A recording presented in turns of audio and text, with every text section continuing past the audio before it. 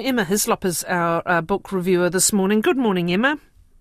Good morning, Catherine. You've been reading Signs of Life by Amy Head. This is published by Herenga Waka Press. What do we have, please?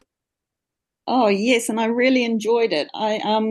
It came out a couple of months ago, actually, and I was scheduled to review it, but unfortunately we went down with COVID, so I'm doing it now. And I actually read it for a second time last week, and I was really glad that I did because it reiterated what a great writer that Head is. You might remember her first book, Tough. It was a collection of short stories, and it won New Zealand Society of Authors Hubert Church Best First Book Award. I think it was around 2018. And Signs of Life it's about lives in a disrupted city in the aftermath of the Canterbury quakes. It's been described as a discontinuous novel, which is a form I'm fascinated by. And I think it was, I read an interview with Anna Knox, Head's editor, who said you can drop in and start this book from any point. So they can be read as singular stories or fragmented parts of a novel. Yeah, it's interesting. All right, just take us a little further, as far as you can, reasonably, into the story. So we have Flick, who's the central character, and in a number of stories, but we do see other characters. We see Carla, who's getting a lot of dubious advice from her daughter on her Tinder profile.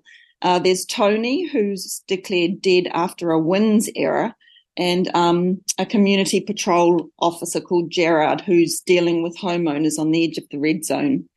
And what I loved about this book is the same thing I loved about her earlier collection, Tough. On a sentence level, the writing is exactly the kind of writing I love. Brilliant observations of human experience and plain sentences with a close point of view.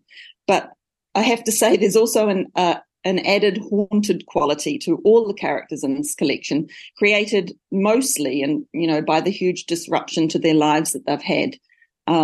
Their lives have sort of tilted on their axis. And she writes this cast of characters. They're all sort of saying, we're still here despite being destabilized. We're not going to be overshadowed by this event.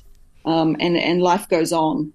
So it's a fabulous collection. She sort of shows these brave people putting their lives back together in the face of new uncertainty, and how they react to this new existence informs and drives the story. Yeah. And 10 years on, 12 years on, a really interesting time to revisit. Absolutely.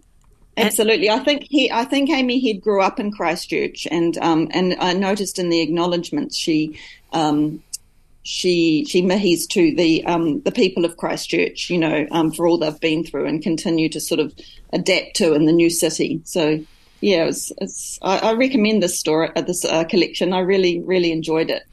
Thank you very much. Emma Hislop has reviewed Signs of Life by Amy Head, published by Te Herenga Waka University Press.